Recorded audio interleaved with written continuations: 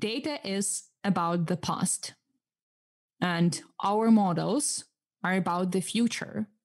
So when we train them on this data, which might be biased and might carry all the unfairness that exists in the world, we are here to correct it. And we have the power to do that.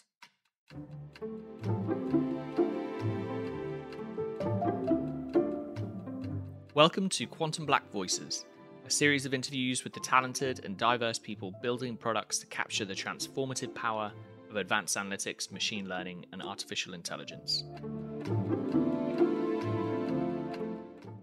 Today we're talking to Victoria Olinek, a data scientist in our London office. We talk about Victoria's path to data science and one of her recent projects at Quantum Black.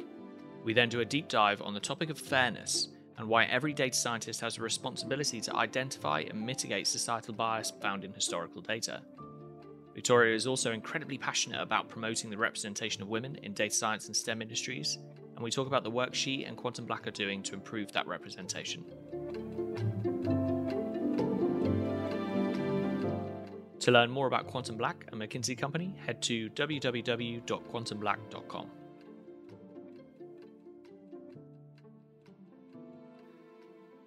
All right, let's go. Victoria, who are you and what do you do?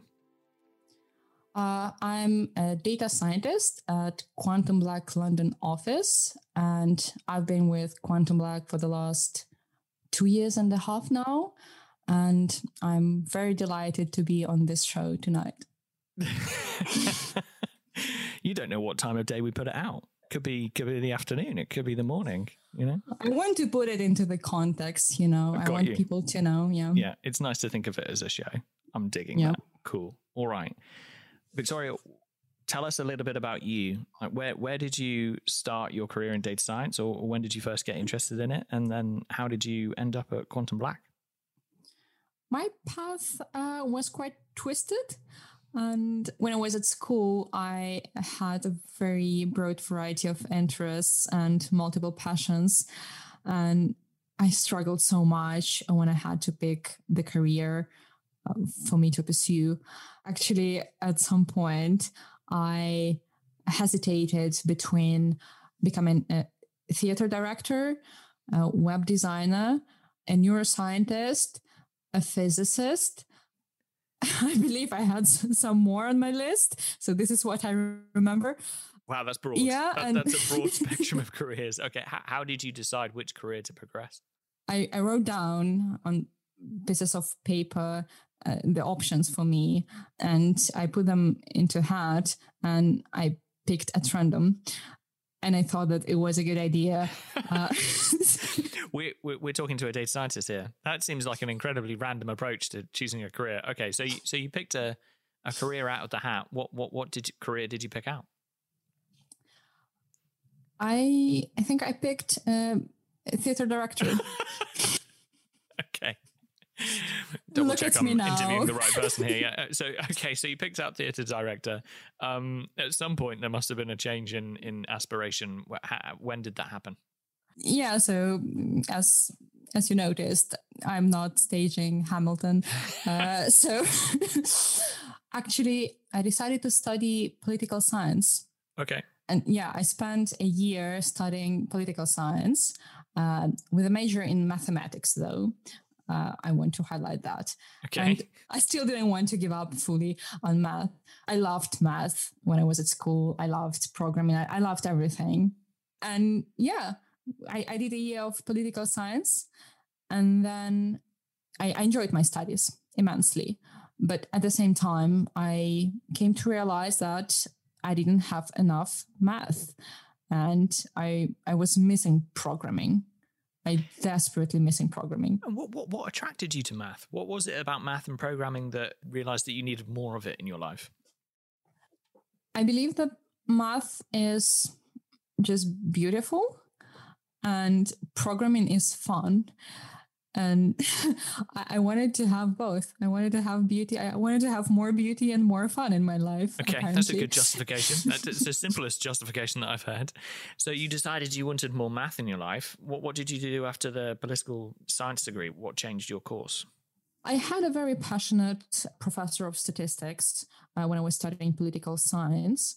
And he actually introduced me to the world of statistics and machine learning, something that not many people knew about back then. And I absolutely loved it. I thought that I wanted to do that. He actually encouraged me to switch my degree. And this is exactly what I did. I switched to the applied math and computer science degree. And it was hard. It was very hard to get through, but it was absolutely worth it. Do you think your passion for math is what helped you get through such a challenging course? Definitely that. But also, I think throughout my studies, I actually managed to learn a bit more about different careers that I can have with the math background that I didn't know about before. And it sounded like a very worthwhile effort. Do you think that's because so mathematics opened a lot of doors for you? It demonstrated all the different careers that you could do with a mathematics background? Absolutely. 100%. And why is it that data science is the one that you chose? Because obviously there's lots of careers that you could have gone into with mathematics as a foundation. What was it about data science that attracted you? I very quickly realized how relevant to the real world data science was. And this was something that fascinated me. The fact that you can marry something very theoretical like linear algebra and calculus to a prediction of traffic was just mind-blowing. Right. And I just saw this power and the potential that it had. And I knew that with this kind of job, I would never be bored. And do you think that's what attracted you to Quantum Black partially? The fact that we were applying machine learning to real world problems? Absolutely. I think this is something that I enjoy the most about being a data scientist at Quantum Black. And the amount of knowledge that you can actually get just working within different industries is incredible.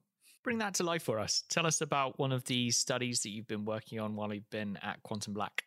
I want to talk about the work that I did for one of the telecommunication companies to predict the percentage of people who would become customers of fiber network.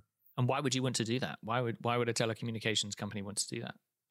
When you decide as a telecommunications company where to put your fiber, you need to consider if it has the potential for having customers. It doesn't make much sense to lay down cables somewhere in the middle of nowhere where you have 5 people and probably they're not really interested in having your super high-speed internet.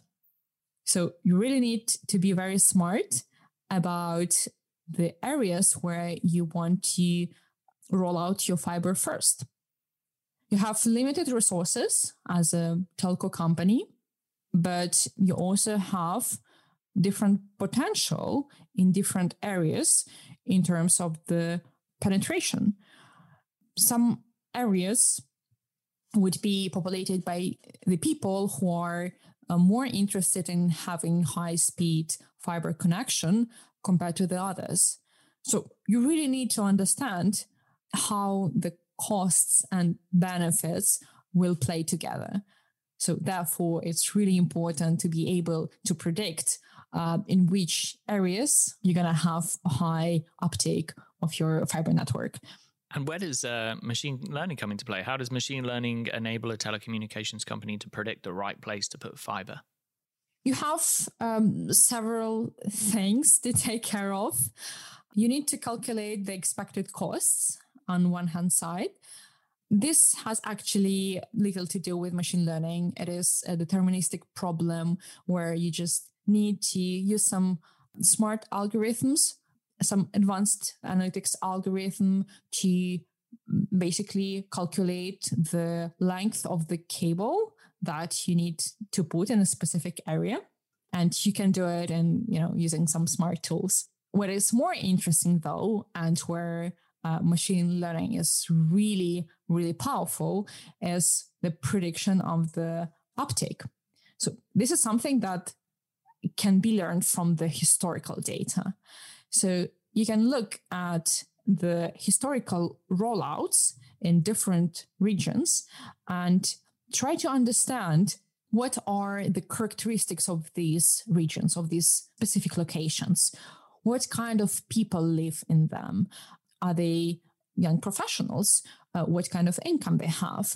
Do they have jobs that require the usage of high-speed internet? So you really need to understand the profiles of the areas in which you would have a high possibility of people becoming your customers. And this is exactly where machine learning comes into play. You look at your historical rollout success or failure, and you try to get the patterns in the data that describe these areas of low and high uptake, and you use it to predict it in the new areas. Magic. It absolutely sounds like magic.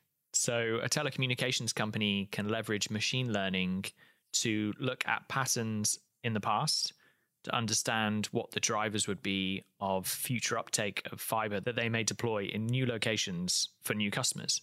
Exactly. Let's shift gears a little bit. The topic of fairness is obviously incredibly important within the domain of data science, but I also know that it's a topic that you're very passionate about as well. Could you explain to us what fairness means in the context of data science and why it's something that should be the top of everyone's agenda? Fairness is definitely a super important topic for data scientists.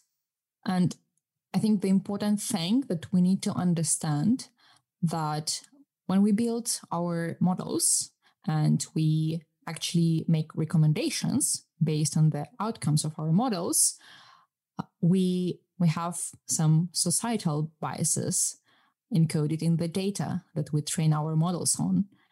And we need to be very aware of the fact that the way that society potentially discriminated against certain populations will be encoded in the data, and we should not replicate and amplify these biases. Can you give us an example of one of these societal biases and the impacts that can have if it's leveraged by a machine learning model to make recommendations? Absolutely. One of the notorious examples is credit scoring and how different machine learning models work for men and women. Unfortunately, historically, women earned less. And I believe everyone is familiar with such a concept as pay gap. And the machine learning model, if not really thought through thoroughly, would go through this historical data and understand that income is very important for your credit score. And also will understand that women did earn less than men. So it will unintentionally pick up that women should get lower scores. And this will be replicated in the future and even amplified. If you don't take care of your data set in terms of pre-processing it and balancing and correcting for this intrinsic biases, you will basically learn it and replicate and reinforce and penalize women for being women just because they used to earn less. And you can end up with having a man and a woman who are absolutely identical today in terms of different characteristics. They live in the same place. They have the same salary, they do exactly the same job, they are of the same age, but still a woman would get a lower credit score than a man.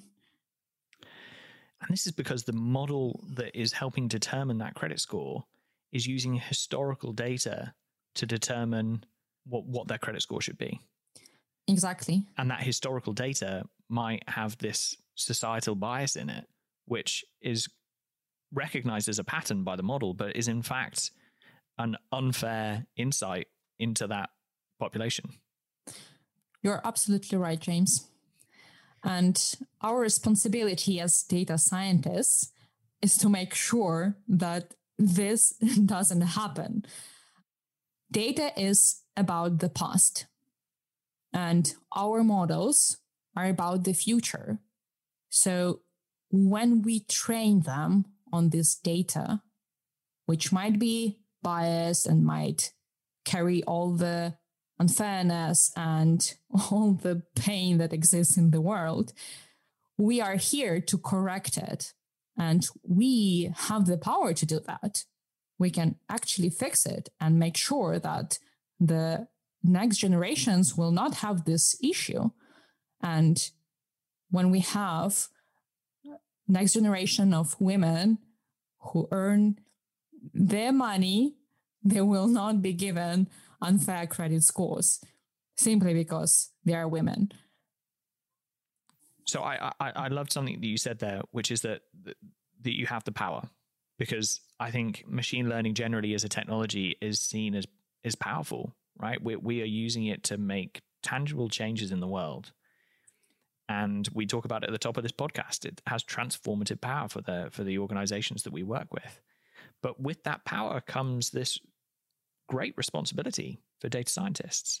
I'd love to talk a little bit more about some of the methods that you referenced earlier about how we address bias in data sets. How do we make sure that our recommendations and the insights we provide to organizations are fair? It's a very complicated topic, and we know that there is no silver bullet for fairness in advanced analytics and artificial intelligence. And the first very complicated question that we need to answer is, how do we define fairness in the first place? Okay. And it can be very different when you think about it in the context of different industries and different use cases. Just to give an example, you can say it is fair that you have the same proportion of, let's say, men and women being admitted to the university. Or you can say it is fair that the model that predicts the probability of you getting into the university has the same accuracy for men and for women. And you can think about very different ways of defining fairness. And this is basically the first very difficult issue that you need to resolve in this journey. How do you recommend teams have that conversation? How do you recommend a data scientist has that conversation? How do you, at the beginning of a project, at the beginning of an analytics use case, how do you have a conversation about what fairness means in the context of that use case? Of course. First, it's very hard. And you need to be very proactive. You need to be loud. And you really need to push for those conversations to happen. You are at the helm of building the model, and you have the responsibility and the power to change it. So people will listen. They might be resistant because, as we saw in the last month and the last year, unfortunately, we might be, as a society, very resistant to change and might underestimate the importance of this topic. But you need to be very proactive, and you need to ring all the bells until you are heard. It's great advice. So obviously there is a big communication part here about raising awareness. What about from a practice standpoint? What about from a method perspective? How do we think about fairness when we're actually building out technical solutions like these? We have a bunch of different methods to identify biases in the data sets and also improve the models in terms of the fairness metrics that you choose to actually measure fairness, which is relevant for your use case or your industry. And normally the first step for us technically is to actually look at, the balance of positive, negative outcomes across different populations.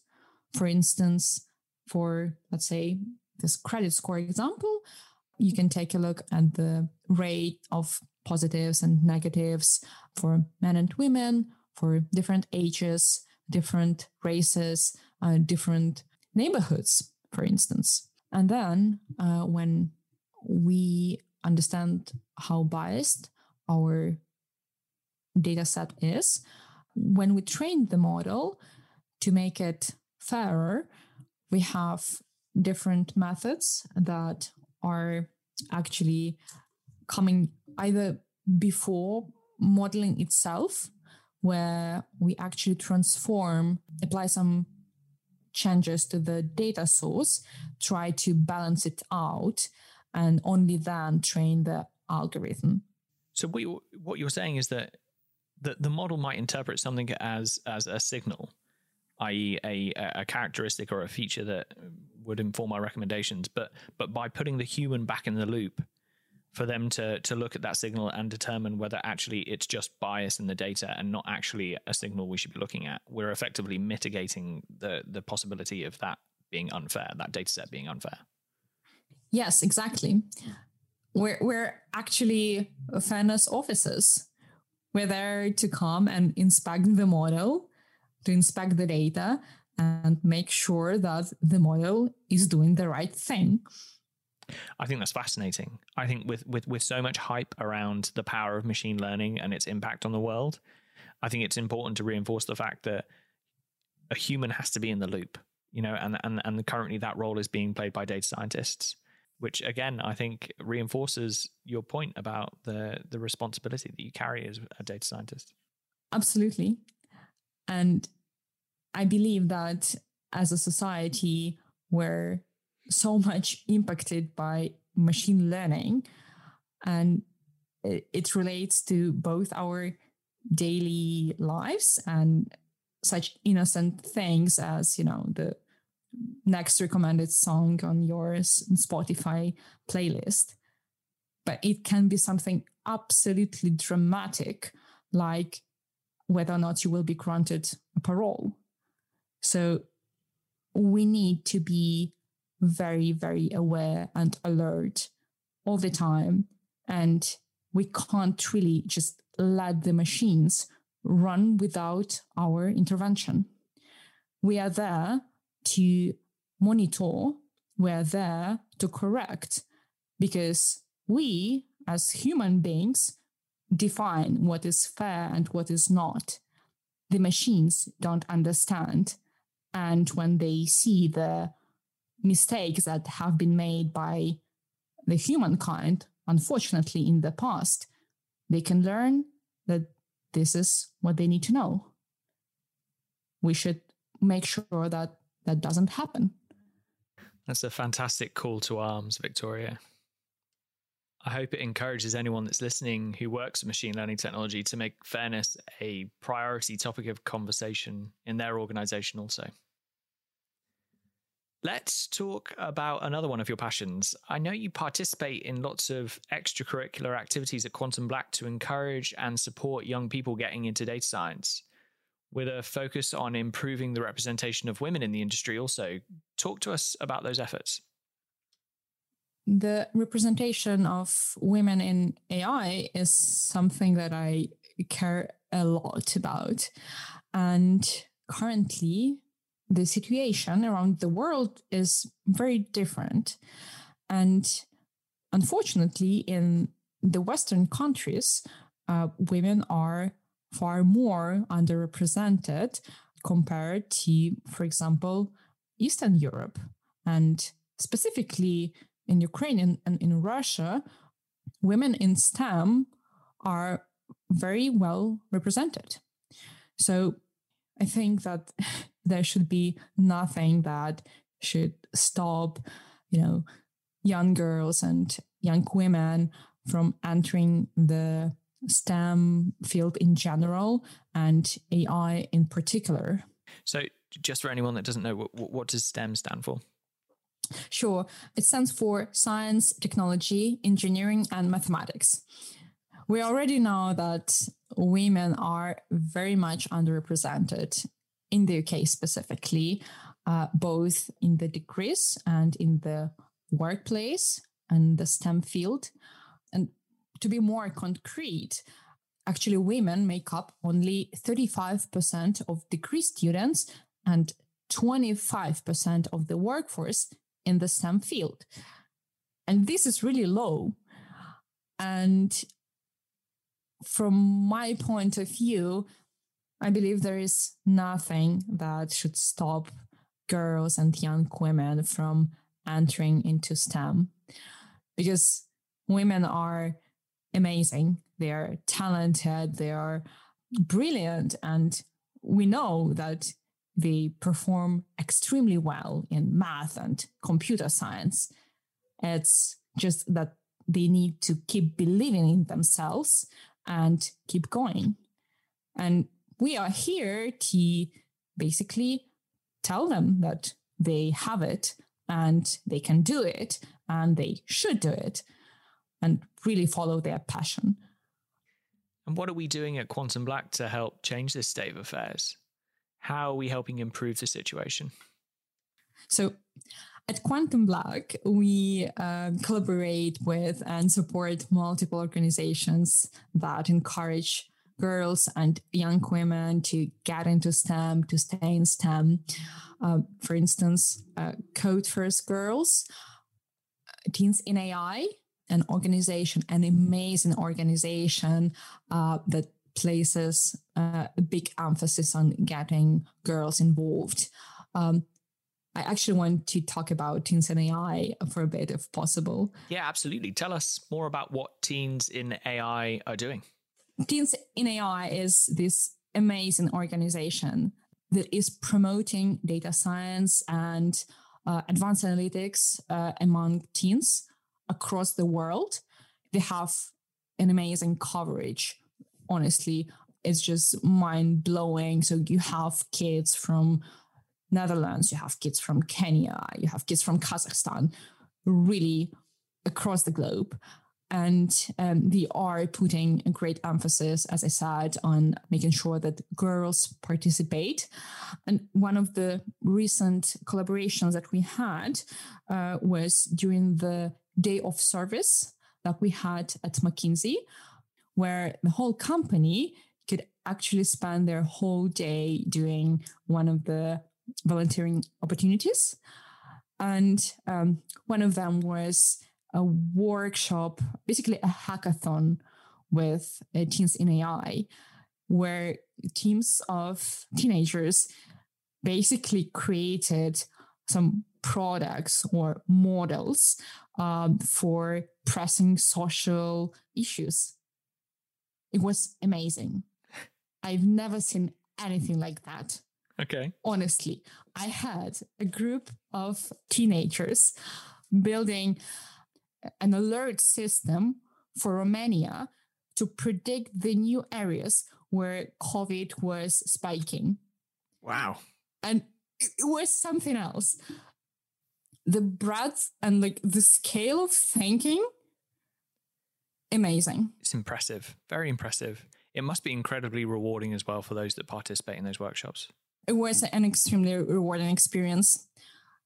We spent the whole day with them, and even during this day, we could see how much they progressed, and that was fascinating. And at the end of the day, we had a get together on this massive Zoom call where all the teams presented their models, their products. And honestly, the half of the team on the mentor side, our Quantum Black colleagues, they were in tears.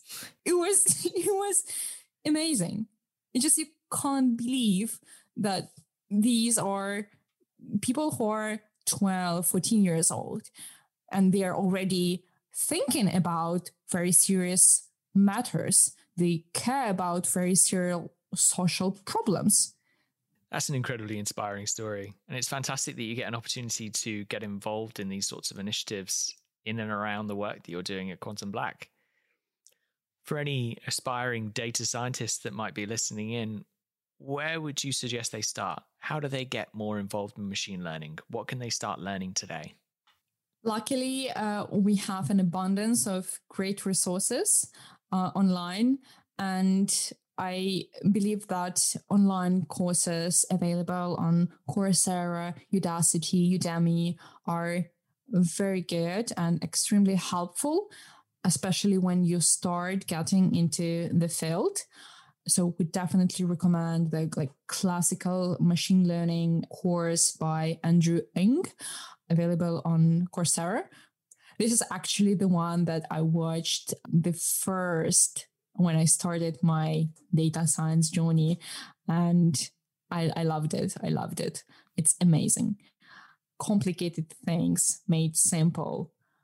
To have something more fundamental and to kind of put everything together, I would recommend to find a good book on statistics or on machine learning, something like Pattern Recognition and Machine Learning by Christopher Bishop, one of the Bibles of the data scientists.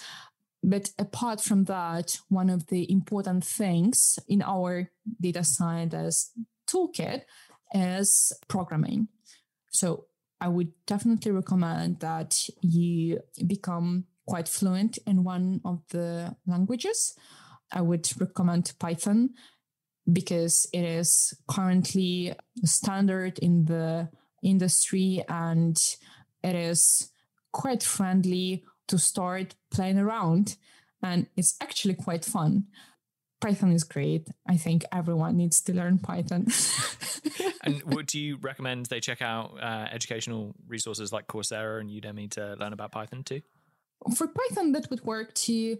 I would actually recommend to play on your own, to kind of use your skills and practice. And probably if you go to some of the platforms with available data sets like Kaggle, you can actually pick something that you like the sales of avocados, and try to build a model to predict what the sales of avocados will be in the next month.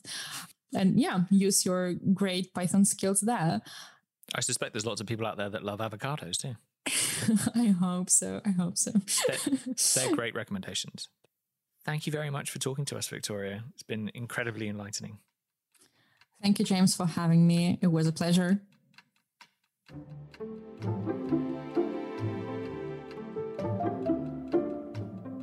You've been listening to a podcast created by Quantum Black, a McKinsey company. This episode was produced by Catherine Shenton and Tillman Becker, and edited by Renata Sampaio Rodriguez and myself, James Mulligan.